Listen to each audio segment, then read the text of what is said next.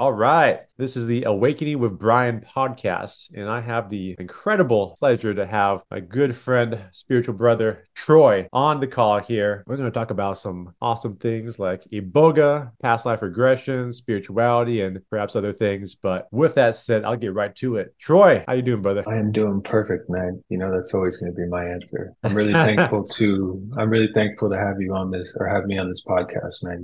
You are a spiritual brother of mine, and I'm looking forward to many more years of come of our individual growth. Absolutely. Yeah, it's been a journey already, and this just keeps on going. Got a lifetime of plenty of adventures and growth and all kinds of great things in store. So with that said, your background is primarily of a Boga facilitator, essentially, right? Or how else would you describe that? My actual background's in chemistry, analytical chemistry. Specifically, I have a master's in psychology as well. And I'm in a clinical psychology program right now for a doctoral degree, 2.5 years left. I would really call myself a scholar practitioner. Research has always kind of been something that's been my foundation, whether it's into spirituality, science, Iboga, whatever it could be. And so a scholar practitioner and a servant of Iboga is really the way I would describe it. Yeah. I love that. A scholar practitioner and Iboga facilitator as well, both, right? Yeah. Medicine provider, I should say, right? That's so powerful because this journey of spiritual exploration, personal growth, healing, whatever you want to, associate with that, they all intersect. They're all basically the same thing. Just being a constant student of that, because there's infinite how we can explore that and to expand our consciousness, right? And then just further our own personal journey. But see to that, I think the real thing with me is one thing I learned as being a student when I was in undergrad and grad school for chemistry. I learned to question everything, right? If a teacher was showing you something, I would always ask questions. And that's sort of carried on with me to this day. And I appreciate it in the spiritual world because there's so much stuff that we believe in or that we're told spiritually that we don't question actually. Even I think we just mentioned healing, right? There's there to heal means to return to wholeness. And so the real question is if someone says I can help you with healing, what they're really saying to you, the hidden message is I can return you to wholeness, which really is saying you're not whole. And so by questioning everything, questioning, am I really healing? Questioning it all, it actually allows you to be a better student of this medicine path, of this spiritual path. I mean, that's a great topic that we discussed in depth before and talking about like, healing, what that really means. Yeah, And it's a loaded word because it can mean a lot of things. And oftentimes it means what you've been challenging, that there's something wrong with you, therefore that needs to be fixed, right? correct. But healing can also mean from a place of empowerment that you are already perfect as you are. It's just getting you to remember that, right? The traumas is the forgetting of that, right? It's a disconnection from the truth. And so That's it's the coming back to the truth. It's like that has always been true. And, people would hear me, say that spiel over and over in my programs and even some of my videos. It's just like, just remind yourself that you're whole and you are enough and you are loved just as you are. You don't need to get it. You don't have to fill up to fix what's there. It's just, no, it's remembering it's there right now. And the more you can remember that, therefore, all these behaviors and coping mechanisms that we do, which are just a symptom of feeling that we are not whole, or to make up for it, that starts to fall away gradually, right? Gradually with time. But see, it's a completely different type of platform to stand on when you recognize your wholeness and then seek to improve yourself and the amount of light you can express onto this world. It's why our center, we I think you know this, we purchased land in the Caribbean recently, and we're opening a center there called Root and Wisdom, and it's Root and Wisdom, Temple of Iboga, and Center for Spiritual Remembering. Remember your divinity. Yeah. Yeah, I love that. Temple of Wisdom. That's an awesome name. That sounds perfect. Since we're talking about Iboga so much, that's exactly what I want to get into. Simply put, what is Iboga and why do people do Iboga? Yeah, that's a definitely loaded question. You know, Iboga is interesting because you go to different websites for different places that are providing it, and they're going to tell you something different about it each. Some people will say it's a sacrament. Some people will call it a plant medicine. Some will call it a psychedelic. Some will be an entheogen. It really depends on the person holding it and what they decide to try to use it for or do with it. For me personally, Iboga is a tool. A lot of times we talk about in this work making the unconscious conscious. Mm-hmm. I actually think it's reversed with Iboga. Iboga is a tool that brings consciousness into the unconscious, which you then Ooh, explore. yeah. And so the way we hold a specific medicine is we see it as a tool. And that tool can be used for your quote unquote healing, your remembering. It could be used to do inner child work. It could be used to explore ancestral ancestral bloodlines and healing, so many things, but it's really a tool that one can use to expand their state of awareness into different realms. Yeah, I mean, I love the way that you mentioned that it's a tool. And quite honestly, everything in this spiritual path is a tool. All the, quote unquote healing modalities, all the things that we do to remember, our wholeness, they're all tools, because the ultimate work is all happening right here. And the tools just aid in that, essentially that remembrance. And, however you want to talk about it, it's just aiding in that internal journey that one is on for really lifetimes and multiple lifetimes, really. We can touch on that later. Multiple lifetimes, past life regressions. But with that said, Iboga is also going a little bit more into the micro. Iboga is like it's like a tree root, right? They ground it up. Can you tell me a little bit more about that? Yeah, yeah. And really, the first thing to mention, I want to mention, is the tradition that has been entrusted as the sacred bearers of the medicine, or the Bwiti. The Bwiti are the indigenous people to Central Africa, mainly Gabon, the Congo, Cameroon. And yeah, it's just good that we hold them in this context always first, right? Because going back to these indigenous people, these indigenous traditions, is really the way we always should start with this. But to answer your question, yeah, it's a shrub, a perennial shrub that grows in Central Africa mainly. You can grow in other parts. You can grow it in South America. I believe you could actually grow it in Florida if you wanted to, but mainly from Gabon. And yes, you'll shave off a portion of the root bark. You'll grind that up, and then you'll ingest that. You can also make a tea from it, or as other people have done, they've done an enema. There's different ways to get that one in. Different ways, but yes, it's a tree bark that you're consuming. So you say a shrub, is that different than like actual tree? Because I'm thinking like tree, but if it's a shrub, like more like a bush kind of thing, a bit different.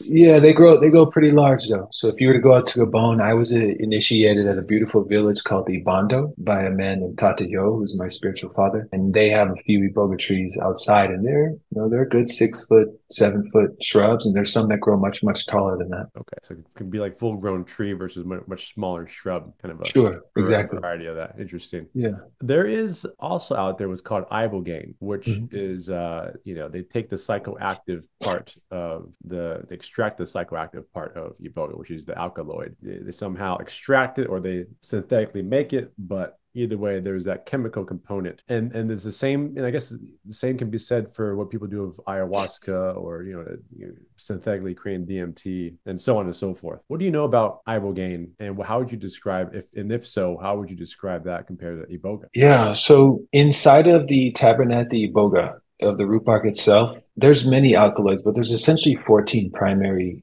alkaloids, researchers here and there on it, but around 14. Many of them have amazing properties inside of it. For example, tabernathine is one of the alkaloids. There was a study done where they addicted rats to morphine and cocaine. They taught the rats how to self-administer by pressing a button, right? So they can get their fix. They injected half the rats with tabernathine and half with the placebo. And what they found was the half that was injected with tabernathine dropped their self-administration by over 90%. Wow, that's huge. 90%. 90%. That's just one. There's also vocangine, ibogaine.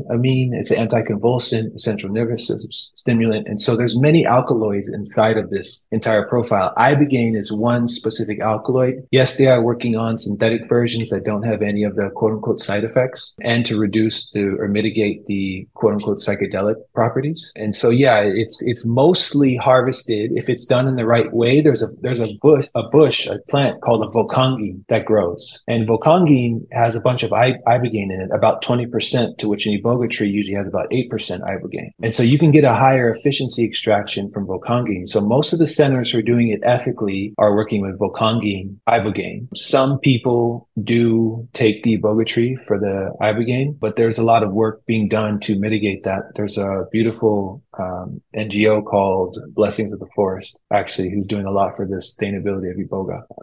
And so to answer your question, yes, ibogaine is one alkaloid used predominantly in the anti-addictive states. There's a lot of places in Mexico you'll find if you're suffering a severe addiction, you'll go there and it's treated very different from a psychospiritual work with Iboga. It's a medical facility. You're going to have 24-hour medical care. You're going to have instrumentation. You're going to have doctors. It's administered either through an IV, sometimes through pills, but a very different experience has transformative effects for some people, but it's only a fraction of the true mastery of this plant. Yeah, because the Iboga, the direct from the root, is like the synergy of all those alkaloids and A full grab spectrum. more stuff. Yeah, Yeah. it's a full spectrum healer versus one color. I mean, imagine if only thing we saw in this world was the color red, right? That would be beautiful at some parts, but also very boring. Yeah. Now you have this entire UV spectrum and we get to see the true beauty of the world in front of us. And that's really what Iboga is. Yeah, I mean, I think that's really key. Just even generally speaking, with a lot of these plant medicines doing the synthetic versus the natural essence, which has so much more to it. That makes it as magical and as potent as it is. It's not just the one chemical that scientists like to isolate. There's just so many things that are going into it, make it like that perfect soup, delicious soup Yeah. of a spiritual experience. And whoever created all of this surely created Iboga, and to assume that we know better, it's a big assumption to make. You're fine to make that assumption, but it's a very big one to make. Yeah, what happens by whatever divine nature or outside forces that creates really all of nature around us, there's so much more, infinitely more intelligence behind that than what we make synthetically ourselves, with the limited perspective of our human consciousness. I will say too, though, just shortly, there is a place for these synthetics for Ibogaine as well. There are some people who get a lot of out of it. And so, I think it's really just about honoring the different walk of path you're on. For some people who come to our center, we can't accept them, right? Because they're still using substances or in the detox process. So they might go to an Ibogaine clinic, have their actual detox done, get the receptors reset, excuse me, and then come to us for a more psychospiritual, psychosomatic form of work and exploration. Yeah, that's a good point to balance this discussion out, is that sometimes there's a place for that. That's why it exists. Even if we are human and limited, we're still an extension of source, God, the universe, and what we create is still, in essence, still part of that. And so there's a place for that. Even if you look at the world of psychiatry, how there's for sure so much blind spots and wrong with it, just fundamentally, just trying to numb the symptoms and keep you numbed out fundamentally. But sometimes people are not able to do the deep work. They're not functional enough. And so they need that, at least short term, to just kind of act as training wheels to carry them at least a little while until they can prepare themselves to actually do the deep work and eventually get off of the medications, which is exactly ultimately a big thing for a lot of people, is to get off those medications. In fact, I'm sure you've had clients like that yourself, and like a lot of them myself, where they're just numbed out these medications and they want to get off it because they know it keeps them functional, but keeps them numbed out to all of life. Yeah. So it's interesting you say that. Someone at the last retreat we had asked me, what are the main addictions that people show up with? They said, I heard Iboga helps with addictions. What are the main ones that people show up with? And they were naming all these different pharmaceuticals and these different drugs and all this and that. And I was like, it's none of those. I was like, the number one addiction I find is the suffering. Actually, people are addicted to it. The number two addiction I found is to healing, actually. And the third one I found, and it's not a substance. It's suffering, healing, an inability to feel. They don't want to feel. They don't want to feel the highs and lows of life. They want to be in this neutral state. That's the number three addiction I've really seen at this retreat, is how much people do not want to experience the hot water or the cold water. They just want that medium water. Yeah, it's very interesting. It is. That's an interesting paradox. And I think we might have talked about that. Part of that too is that the very thing that gets people into this healing journey, just journey of growth, and just not being stuck doing the same thing that they've been doing, however you want to call it, right? They're just tired of doing the same thing, getting the same results, and it's extremely unfulfilling. Sometimes the desire to get out of it is actually what keeps them stuck in it. I think is what you're kind of alluding to. Yeah. And I've even mentioned that many times as well through my platforms, is like sometimes, and it's basically trying to like get out of the suffering, but that means to stop even further, continuing to stop feeling what's uncomfortable, essentially. It's like, I want to heal. I want to, whatever word you want to do, I want to stop suffering is what you're trying to say. But the stopping, the running away from the suffering is actually what's been perpetuating their cycle the entire time. We flip it on its head. It's like, coming back to your third point, it's like, look, as much as you want to get out of it, you're also going to have to let go of that cycle too, because in embracing both the light and the dark. Exactly. Because it is you. You actually get unstuck. It's you. It's you. I just did a psychospiritual journey with a woman, which is, how the psychospirituals work. They're the best. My favorite part about this work. And in her vision, a tormentor of her childhood appeared, and she confronted this person. And when the person left, it left this dark figure standing in its place, which she was faced with. And she was like, oh my God, this is that thing that's haunted me for all these years. And what I suggested to do, I said, well, what do you want to do? She's like, I need to kill it. I need to get rid of it. I need to let it go. It's got I be away from you? And I said to her, I said, well, what if this is you? What if this is a part of you? This is what Jung talks about with the shadow. So Mm-hmm. what if this piece of you that you're seeking to extract or to remove from you is you? What if instead we tried to integrate it? What if we put our arms around it, our angel wings around it, and we held it in a nurturing manner in its scariness, its fullness, its discomfort? What if we did that? And that's how we approached her work in this journey work we just did last retreat, and transformational shift in this woman's central nervous system, the clarity of her eyes, her speech patterns, her steadiness, and her motor skills. Everything about her shifted, all because there was no more dissonance inside from her fighting her very own self, which she projected as this external dark entity. And so it's very interesting to do stuff like that and see how this medicine kind of allows you to sort of become your own shamanic healer. I mean, you don't need someone else. When you know how it is, when you're on Iboga, you are the fucking shaman. You got no choice. You're in it. You're doing it yourself. You're doing it. Yeah. Yeah. I think like the key thing there, in short, is what you resist persists. What you resists you right back. What you meet with openness, love, whatever you want to call it, that energy gets matched, right? We live in a universe that's reflecting ourselves right back to us. So when we whatever that we think we're fighting against, that's actually we're fighting against yourself. Easier said than done, of course. It takes practice, but like you practice just being open every time and just loving that part of you, even the part of you that's actually in the other person that you're fighting with. If it's a romantic partner or whoever that you're judging, you're loving them, you're loving that part inside yourself too. Exactly. Right? And then that's exactly it. That the charge starts to dissipate. Gradually that's triggered from that because you're no longer trying to resist it. The triggers is the resistance to the thing. Let's see, it's going down my list here. How about yourself? What got you personally into this Iboga, especially? But I mean, you can go further back,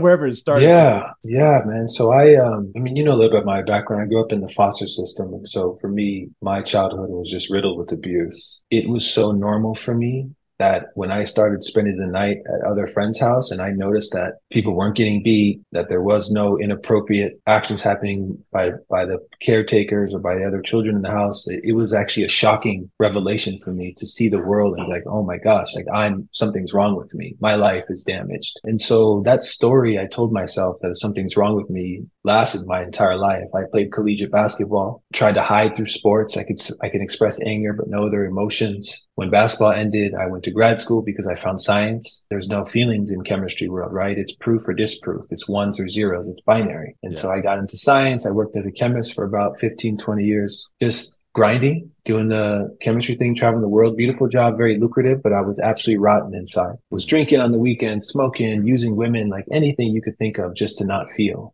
Right? That number 3 addiction I was talking about. Don't want to feel the highs and lows. And then I found my way to ayahuasca, right? Yeah, ayahuasca. I actually went to Rhythmia here in Costa Rica. Over the course of those 4 ceremonies, this is why I don't believe in healing. I remembered who I was. I remembered, actually. It came as a remembering. I went home to a whole new world. I had a great job, a beautiful partner, condo in downtown San Diego. And I was like, I love my life. Like, I'm happy. And so I get a text message about 3-4 months after I arrived back from Rhythmia. And the message said, hey, Troy, this is so-and-so. I was at Rhythmia with you. I just went to a place in Costa Rica to work with Iboga. And while I was there, I saw you in my vision. And so I felt like I should tell you. And so I started researching Iboga. I saw that you can ask questions. And I had one question for it. This is why I went. I wanted to know, what do you do when you're happy? That was the only question I had for the medicine. And so I ate the medicine. I sat in the ceremony. I asked it, what do you do? It gave me its answer. And immediately after that, I saw myself in Africa with the owner of the center.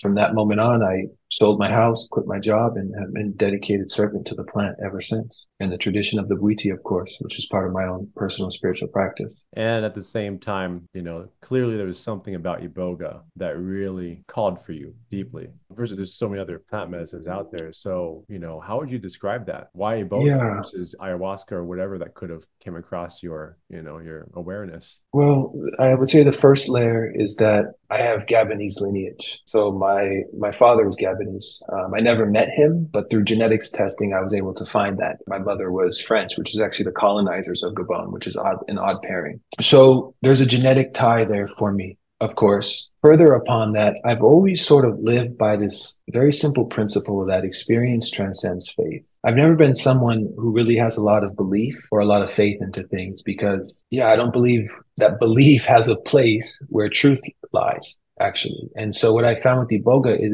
it's a hunter of the truth. And so you don't need to have faith that there's a God. You don't need to have faith that you're whole. You don't have faith that you're a soul, because through Iboga, you can experience that there's a God. You can experience that you're whole. You can experience that you have a soul. And so that's really the magic of it for me. That's really got me. And then in addition to that, simply because of my science background, obviously, I think I told you I had a second master's in East-West psychology from California Institute of Integral Studies. It's a program focused on studying not just Western psychotherapy traditions, but Eastern and indigenous traditions as well. And how do those two merge? It's a really beautiful program. So during my master's in that, I was also able to really see and understand, like, wow, there's this really expansive way that the Toltec people are looking at healing versus Carl Jung looked at it. And for me, Iboga has helped me in my personal exploration of spirituality. I can take Iboga by myself, and not large amounts, but I can take it and sit in meditation for a few hours and explore alchemy, alchemical principles, or read a text or read something with a voice note and play it back to myself over a series of a few hours. And it really opens you up into this experiential mode of learning. And so as a provider of this medicine, what really hooks me with this is seeing someone show up with all of these beliefs, whether they're limiting beliefs or beautiful beliefs, and seeing these beliefs challenged experientially through the medicine. And they say, you know what? I don't need to believe that I'm whole anymore because I am fucking whole. I've experienced it. And that's really what this medicine holds with me. Very powerful. At the same time, you know, when I experience Iboga, it is very, like, I guess you could say subconscious, me, those subconscious parts of myself that feel unloved or unlovable. For me, that's where the deep work is because those pieces is essentially forgotten that they are loved and they are whole. They believe that they are not whole, right? And so I get to meet those parts and bridge that gap. It has not yet been, it's been mostly kind of like facing those shadow parts as opposed to like the spiritual experiences that you're describing. And I know others do have that. Like Danica, my wife Danica, has those profound experiences, like very spiritual in the way that you describe, more so at least than me, which ayahuasca gives that to me. It kind of connects me to like the soul. I see other people's souls. I see God and all the range of spirits that are out there transcending this experience very much so. Whereas Iboga for me is very internal, like just me and my subconscious and just the fears and thoughts and whatever stuff that may be there. And so I find that very interesting, that it can also be very different person to person. Have you found that to be the case as well, as you just, I mean, as a provider yourself? Yeah, man. And I mean, what you're talking about with the shadow, that is spirituality, right? Like that's the definition of it, really. And what I would say is when you turn over your stones, those little stones, and you turn over a rock and there's those creepy crawlers under it, when you turn over all the stones, people really find that old axiom, as above, so below, as below, so above, going deep into yourself is the way to God, actually. And so, yes, the journey towards the shadow, the journey towards the unlovable parts of ourselves, the journey towards into the unconscious, as I said earlier, like walking into your own unconscious and being like, oh, fuck, like what's in here, right? With the tool of the medicine, it's almost like having a flashlight in the dark. Or another example could be if you give a surgeon a scalpel, he's going to save a life. If you give a toddler a scalpel, it's going to hurt itself and maybe others. And so this tool of Iboga, when you're ready to use it, you can use it with however you like. You can use it to explore the shadow, and you can use it to explore higher dimensions, but it's all through inward. It's through the roots. It's through the earth. Which is key because it's literally from the earth. It's a root medicine. Exactly. Ayahuasca is like vines and leaves, very different in nature. And then we'll kind of like close up this little segment there as far as like comparing the two. But, you know, how else would you because you've experienced both, ayahuasca was sounding like huge for you, and then you've done lots of Iboga. How would you describe those two? Because there's, especially ayahuasca has a lot more of like it's kind of sort of like penetrated the pop culture more in terms of like, you know, what plant medicine means. People immediately think ayahuasca, maybe psilocybin secondary, something like that. There's definitely a lot less so awareness around Iboga. But with that said, you know, how would you describe the two yourself? I describe it from my perspective, but how about yourself? Yeah. And I think starting with your perspective is the right way, right? Ayahuasca is the vine of the soul. And so if you think of, just look at a tree and let's say the vines or the branches. We can call it the same thing. It's not necessary. Branches aren't vines, but there's this expansive faculty of the plant which reaches upward and outward for light. Yeah, it's looking to receive as much light as possible, and it brings that light in, and then the photosynthetic process occurs. Well, something in a seed is engineered to grow downward into the darkness. It just knows. You plant the seed in the earth, and this little part of it, the root, starts growing down to the darkness, and it finds the darkest possible possible place. And what's so interesting about that is Thoth, the Egyptian god, also Hermes Trismegistus. If you look at the Sumerian pantheon, Nigharzida, many names, Quetzalcoatl. When he's depicted in the Egyptian pantheon, he's an ibis bird with that long nose. Mm-hmm. And the way that bird gets its sustenance is by digging deep down into the earth. And so your analogy is actually the best way to do it, is to just look at nature as our teacher of this. Is Iboga is this journey inward to the truth, and ayahuasca is this journey outward to the truth, is the way I see it. Yeah, I think it's perfect. And I think it's almost just like that yin yang effect, where it's Exactly. like both is part of the whole, but they're just opposite expressions of the wholeness. Correct. Yeah, beautiful. So essentially, try both if you can. You see which one jives with you. Yeah, all absolutely. right. So for people that do look up Iboga, what do you feel like the common misconceptions out there? So when the medicine came from Africa to the States, I'm going to leave names out of all this because it doesn't really matter the names. But from what I understand is that the tradition that brought it out was a very masculine tradition, very beautiful tradition, but very masculine. And so the first people who came to Iboga around that medicine, a lot of them were people with substance abuse issues. That was the primary information out there on it. I'm struggling with this addiction. This thing can help me. If you look at a lot of the people who were first kind of in the West coming to Iboga, it's a lot of that same story and ways. I'm not saying it's for everyone, but the majority. And so if you just hold that for a second and you think of like this initial first impression, it's hard to change a first impression of something, right? Like if you meet someone and they're a jerk to you, the next time you meet them, you'll be like, there's that jerk so-and-so, right? It's not like it just shifts all of a sudden. And so I would say for me, the biggest misconception they have is that it is only for addiction treatment, because it's so much more. And especially when it's held in a container that's soft, that's nurturing, that's humble. And when the overall place you're going to is working in integrity, what you'll find is that this is actually very soft, a very beautiful, and it can be a very gentle medicine. It's not the ass kicking that people think it is. The process is long, the duration is long, but it doesn't have to be an ass kicking. It can be an ass kicking if the space holders are telling you, you got to do your work and you got to dig into your shit. Then all of a sudden you're going to have this pressure on yourself, and the medicine becomes you once you ingest it. So you're going to put the pressure on yourself and you're going to give yourself an ass kicking. And if the container's soft and you're talking about speaking to yourself in gentle ways with words of compassion, words of kindness, you might have a much different experience. Yeah. And so the biggest misconception there, I think, really just stems from the first wave of people who come. But myself, my partner, and Joe are really trying to change that image of Iboga and move it from just this anti-addictive thing, and even beyond the idea of just a spiritual tool, into a neurospiritual tool, right? Because the neurological functions, what it's doing with the GDNF proteins, the neuroplasticity, the neurogenesis, all of those are part of it. And to be able to really hold this in a container and environment, this neurospiritual approach, to me is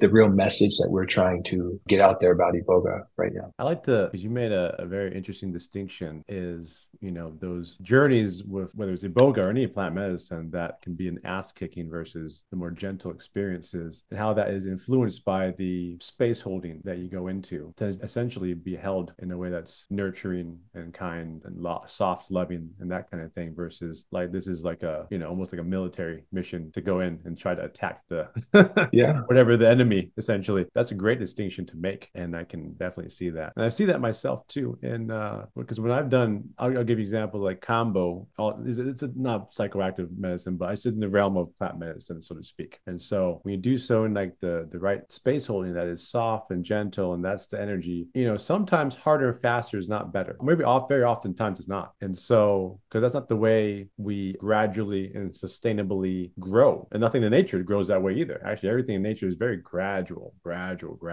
in a way, kind of slow too. And so good to make that distinction. And it's something that people should look out for. Can they feel safe in this environment? Are they going to be pushed? Of course, a little bit of challenge is good, but you can also like deliver that challenge from a very loving, soft place. But, just notice, like, what's the vibe? Does it feel safe and loving and nurturing ultimately? And that sounds like a beautiful thing that you and Joe are trying to cultivate. Yeah. And I think we've been successful at that. Over the last year, I've watched a completely different shift in the vibration of the type of people that are arriving. Traditionally, there was a lot of people in recovery stages, but what you're seeing now, there's these people coming from very high levels. I mean, we just had a guy who's very deeply connected to the team of Joe Dispenza come here. Just a beautiful man, right? Like, and his intention wasn't about healing. It was about creativity, right? And so you see that this medicine is evolving just as consciousness is evolving, just as we are evolving, just as the cells in our body are evolving. All these evolution is a constant process. It's not just isolated to human beings. It applies to Iboga as well. And so you see Iboga evolving, and as it evolves, it calls in different type of practitioners. Yeah. I believe that's one of the reasons why it called me, is simply because I have such a strong science and chemistry background. For the new age, where there's almost this pseudo religion in science, right? If you look at Joe Dispenza's work, for example, he essentially has taken science and applied it to meditation or spirituality and join those two worlds. And what happens when you have science is people trust it. Oh, the science says that X don't eat fucking raisins. You stop eating raisins, right? Like, it's very simple. And so when you can really articulate the science to people, the science behind it, you see that their walls immediately drop down. And it comes back to two things you're mentioning, which is, there's just belief or there's just truth. And science helps move it to the truth without all that extra hopeful woo-woo thinking. It's grounded in something that creates a sense of safety, which then people's walls come down, and then therefore they get even more benefit out of it. Dude, and what you just said is what I share with every single group. I know you can see the walls that are behind me, and I'm down in the temple area. But the analogy I always give is, if you were to look at a brick building and you were to look at all the bricks and you were to say that those bricks are your belief, a belief you have. One brick is a belief that my name is Troy Valencia. I have that brick in the structure of Troy. The concrete that is around those bricks is your faith, the faith that you put into things. I have faith that my name is Troy Valencia, and therefore that brick is able to stay in the structure of my own psyche, right? For a long time, there was a brick that, because of my childhood, I was unworthy. And that brick had a whole bunch of faith around it, keeping it up in my structure. Iboga is the tool that removes the concrete from the structure. And when you remove the concrete from the structure, the entire structure collapses. And this is the state that I've really found myself learning the most in. When I was talking earlier about learning alchemy and all these other principles with Iboga, what happens is, when you've turned over enough rocks, or to continue the analogy, when you remove the mortar or the concrete and all the bricks fall, you get to then design your building the way you want. You can place a brick of belief and add your faith or your concrete to it anytime you want. And that's the real magic of what this is actually doing. Yeah, Iboga is it's so powerful exactly in that way. I think, as much as I've enjoyed the spiritual awakening from other plant medicines like ayahuasca, and it was necessary, 100%, I feel like the most rooted change has happened with Iboga. I saw it, man. I saw you. Yeah, right? I mean, I saw your first journey to Iboga. I've watched it, and then yep. Yeah, your transformation is a walking example of what this medicine does when you apply yourself during the integrative time as well. I mean, you are literally a fucking walking example. The type of people you're now connected with, the influence you have, all of that is because you dedicated yourself to the work. And you used the right tools for you. And that's beautiful to see, man. I want to also just again say congrats. I'm really proud of you, man. It's lovely. Oh, thank you. It warms my heart. Yeah. Yeah, it was a very big shift. Life was also doing that to me too, but Iboga helped as a tool chip away those pieces of concrete and mortar. They're so stuck and ingrained and hard to consciously try to chip away at it, but it helps come in there and just really clean that up to allow that shift to happen even more and clean it up and just kind of accelerate. It's a great accelerant as well, which is why I keep coming back to Iboga. It just, it's great at working one layer, and then when that feels cleaned up, then you work on the next layer. And, in terms of those beliefs, which are blocking us from the truth of who we are. It's what it's all about. These are great discussions so far. Actually, my wife, Danica, is the same for her. Iboga, she's obsessed with Iboga. She loves it. It's her favorite, most powerful. That obviously she's in training, and she will for sure be a Iboga provider when she feels called to really step into that. But right now she's just in training. And so, yeah, Iboga is very powerful, very, very powerful. And it doesn't have to be, coming back to the misconceptions, it doesn't have to be the most brutal thing and most difficult thing, even though it's a very powerful psychoactive, psychospiritual experience. It's going to be different for everyone. And you're going to experience what you need to experience and face what you need to face inside yourself. Yeah, we kind of knocked out a lot of these questions. Let's see what else there is. Having done this for a little while now, any weird experience happen with Iboga? or just within this work in general? Personally, or you've seen it with clients or so on? Not, I wouldn't say anything weird. During my initiation in Gabon, it got pretty weird. I was, I was awake for 5 days, and that was a whole experience. But nothing really crazy. I think one of the weirdest things and the hardest things for me to really grasp is the lack of reciprocity I see in a lot of the medicine communities. And that was really one of the most awakening things for me is this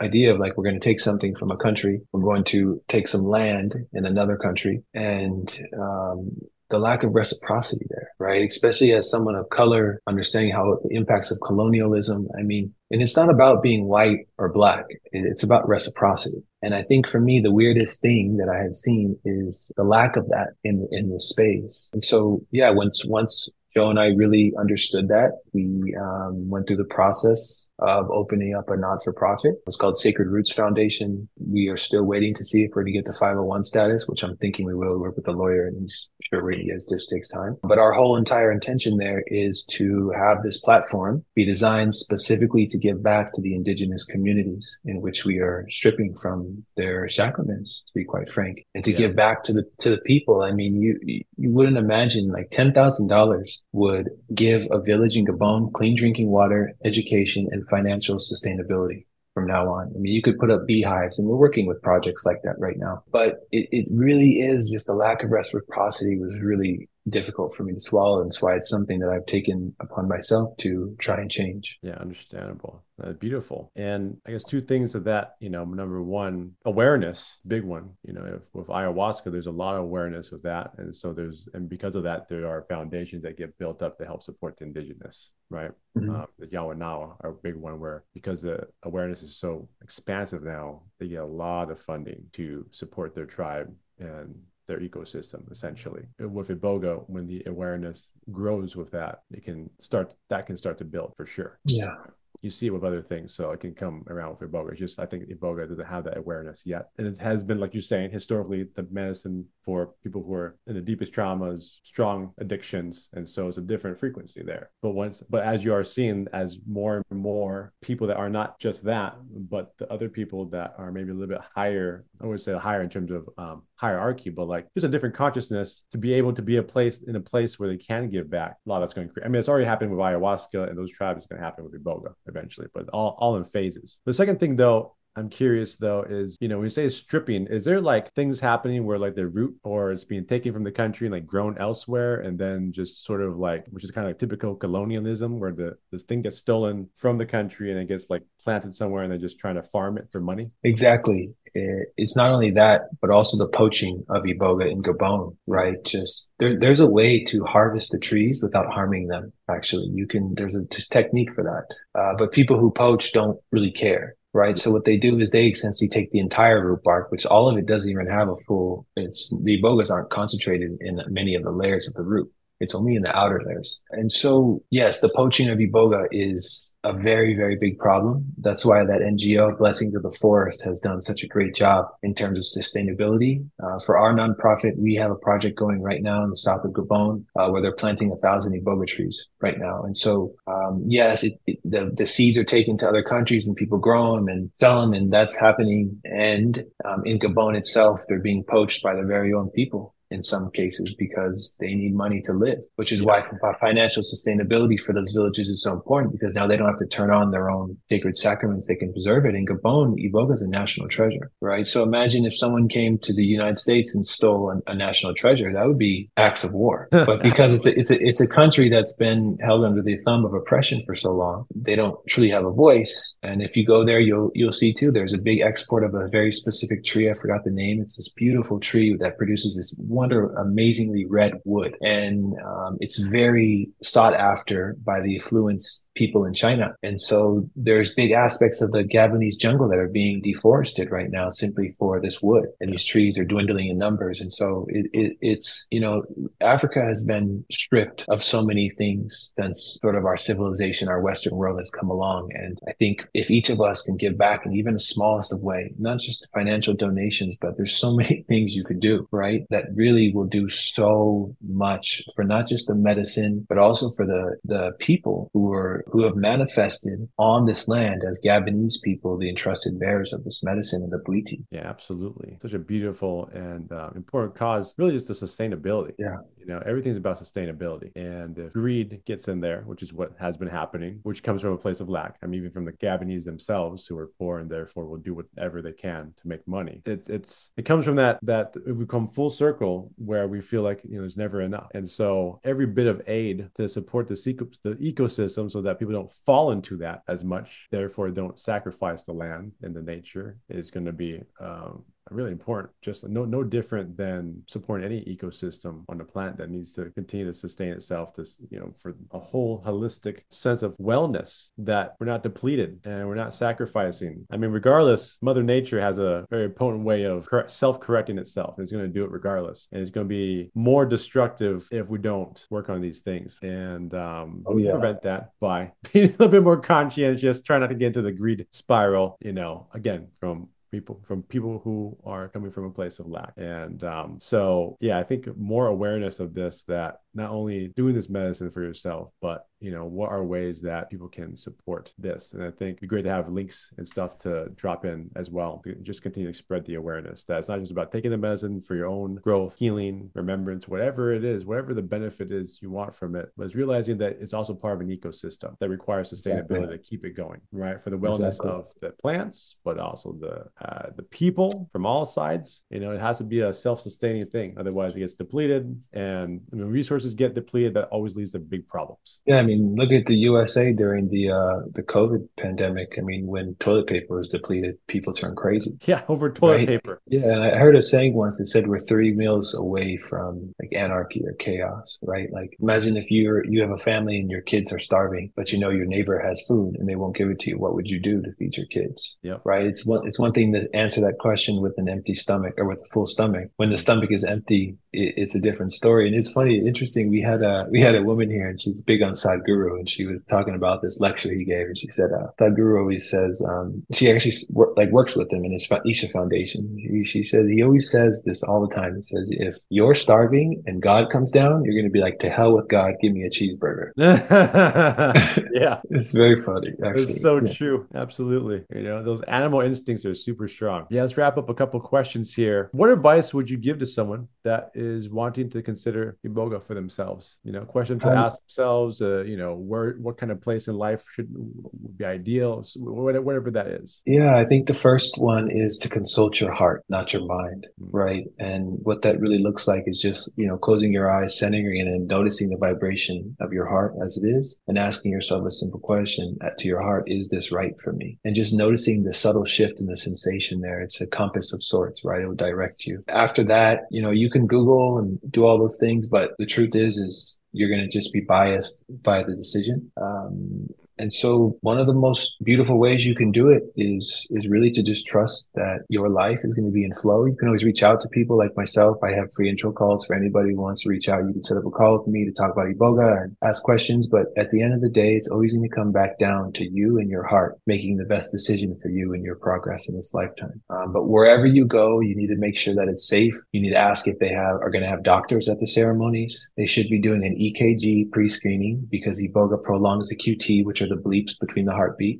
So you want to make sure they have a doctor present during the ceremonies, both of them, not just one. If you do two, you want to make sure you're getting an EKG done. If you have a substance abuse problem with alcohol mainly, or you have issues with your liver, you want to get a liver panel. And then also you want to make sure that the people who you're going to work with are going to screen any medications you're on through their own doctors and get you an approval that you're okay, because there's a lot of medications you have to be off for an extended period of time. And for some people, for example, antidepressants, or there's some other medications that they just feel like they can't get off, you're going to have to taper down off of those to have a safe experience with the medicine. So yeah, consult the heart, and then ask all the right medical questions, and also ask the container, how are they giving back, right? And really listen, because people are going to say a lot of words, but really have them show you how they're giving back. And I think if you can pull all that together, you'll find yourself a safe space for Iboga. Beautiful. So with that said, a great way to close out. Drop the links and the details in the description, but it'd be good to also say it out loud. What's the best way for someone that wants to begin this journey or even just learn more about you, how can they find you? Yeah, so I have my Instagram, which honestly I don't use that much. It's the Soul Integrator. You can find me there. The page is private, but just request and you can follow me there. I will answer messages on there. I'm not very big on Instagram. I got too much stuff, school, right? But the other way is through my website. It's Authentic Empowerment, www.authentigempowerment.com. You can see the free intro sessions there. And then we just, like I said, we purchased land in the Caribbean. And so we're forming our own neuro-spiritual Iboga center there called Root and Wisdom. So you can find us through www.rootandwisdom.com as well. And that will also connect you to myself and my partner, Joe. Such a great name, Root and Wisdom. What else is there, man? You eat the root, you find some wisdom. It's as simple as that. Exactly what you came for.